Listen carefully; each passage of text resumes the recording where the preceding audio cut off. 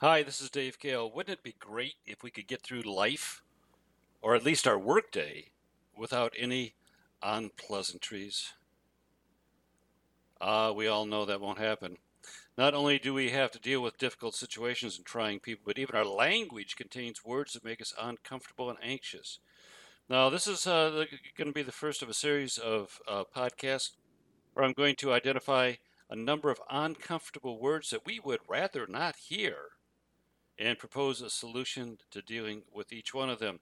So, uncomfortable words that we'd rather not hear. Here's the first quote: personal responsibility.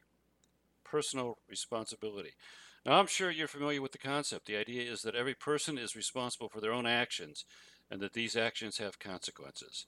As a general rule, therefore, most people have created their own circumstances through the decisions they make and the actions they have taken.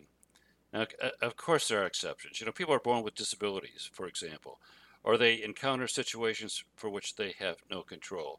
Someone's injured in a car accident or orphaned at an early age, for example. Granted, there are events over which we have no control, and they can overtake us and shape our lives. However, for the most part, those are the exceptions. For the mass of humanity, at least in our work lives, the truth still remains that, generally speaking, we get what our actions have brought to us. Now, the idea to many, if not the majority of people, is a troubling and uncomfortable thought. It's easy to see why. Every day, we're presented with examples supporting just the opposite view. The media loves to glorify the victims. The courts are full of people who want someone else to blame for their circumstances. And government exists, at least in part, to buffer people from the consequences of their own actions. In this environment, the specter of personal responsibility takes on the semblance of a monster in the latest teenage horror movie, something to avoid and run from whenever it pops up. Now, I see this phenomena most frequently in the work that I do improving the effectiveness of sales systems and salespeople. Get a group of salespeople together and listen to the litany of reasons why sales aren't as good as they should be. It's the company, it's the product, it's the service, it's the price, it's the competition, it's the customer, it's everybody and everything except them. The idea they can improve everything by improving themselves, in other words, accepting personal responsibility, that almost never crops up. It's been my observation that in any random group of 20 salespeople, only one has invested $25 of his own improvement in the last 12 months. Only one of 20 get it. What's it? They get that their results are produced by their efforts and they can improve their efforts. Only 1 in 20 really accept personal responsibility.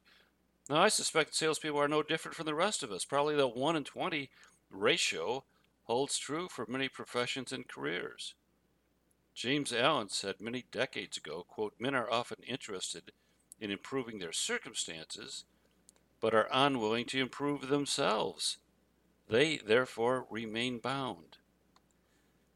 Getting to the point where you accept personal responsibility for your own life, your career, your business can be a life-changing step in the journey, freeing you of the internal constraints of a victim mentality and springboarding you to a life of greater achievement and fulfillment.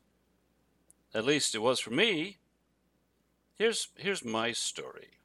I'd been the number one salesperson in the nation for a company, my first full-time professional sales job, and I had it made. I had an adequate salary, I had good benefits, I had a company car, I had the potential to make a bonus every year, and I had the respect of my employer and my colleagues. But the opportunities were limited, and I decided to move onto a job that was completely different. I took a sales job with a new company selling surgical staplers to hospitals. It was a leap, from the secure job I had to one that paid straight commission. I had to buy my own samples. I had to buy my literature from the company. But I was cocky. I was filled with success at my previous job, and I was sure that I could make this one work also. I was not hasty. I looked at the amount of existing business in the territory I was slated to get, and determined that if I doubled the business within 6 months, which was in my mind a very doable task, I'd be back making about what I was used to. Then, as I increased the business, my income and lifestyle would affect the difference. Now, it all sounded good. And I left my old job and I arrived in New York City for 6 weeks of intensive training on the new one. And during the time I was there, my district manager was replaced. So the person who hired me left, and another manager came in who did not know me. When I arrived home after the training, the new manager was eager to meet with me. In our first meeting, even before I had a chance to begin working, he informed me that he had revised the sales territories. The territory that I thought I had, the one I was hired for, was not the one I was going to get. Instead, I was going to receive just a fraction of that. The new territory only contained about 1/3 of the existing business of the one that I thought I was going to get. So this change meant my plans for making a living basically were shot. It now had become an impossible task. I was upset and angry. How could they do this to me? At this time, I had 5 kids to support, and I immediately began to look for another job, determined to quickly leave this unethical, uncaring company. But things got worse. As I began interviewing immediately for other jobs, and as I interviewed, I discovered that the people that I was interviewing with saw me as the problem. Instead of understanding what this company had done to me, they thought I was an opportunist who was looking for an easy way out.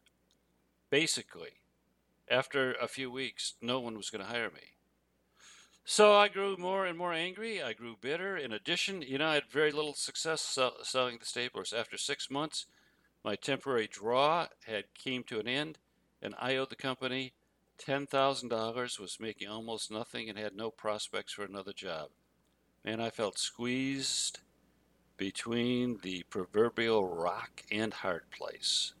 That's where I was, between a rock and a hard place. But somewhere in there, I had an epiphany.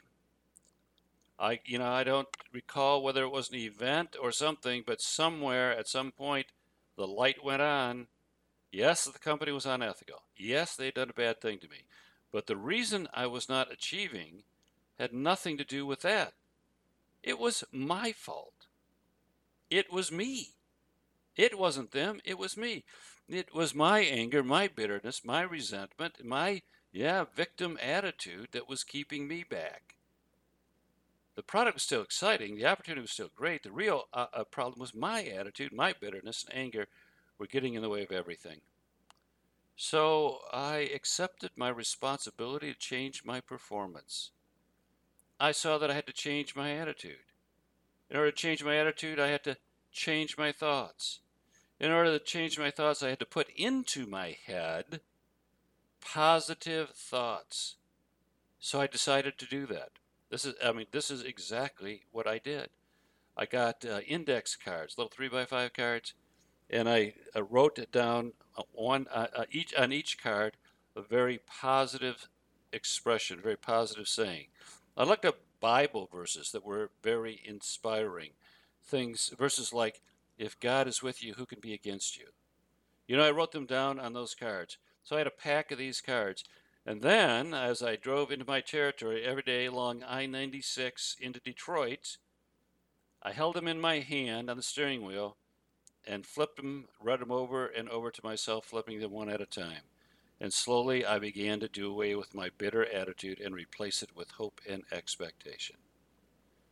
Because my thoughts began to change, my attitude began to change, and therefore my results began to change also. Things began to go better. 6 months later, really truly, 6 months later, I'd paid off the debt to the company. I was making more money than I thought was possible, and I was having more fun.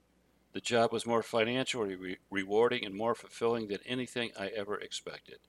The change happened when I accepted my personal responsibility. I was responsible for myself.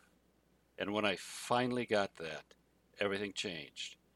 Now, I'm probably not that unique. I discovered that which millions of others have found, and that is this: when you choose to remain a victim, you hold that your circumstances are the result of someone else, then you live in a world of anger, impotence, and depression.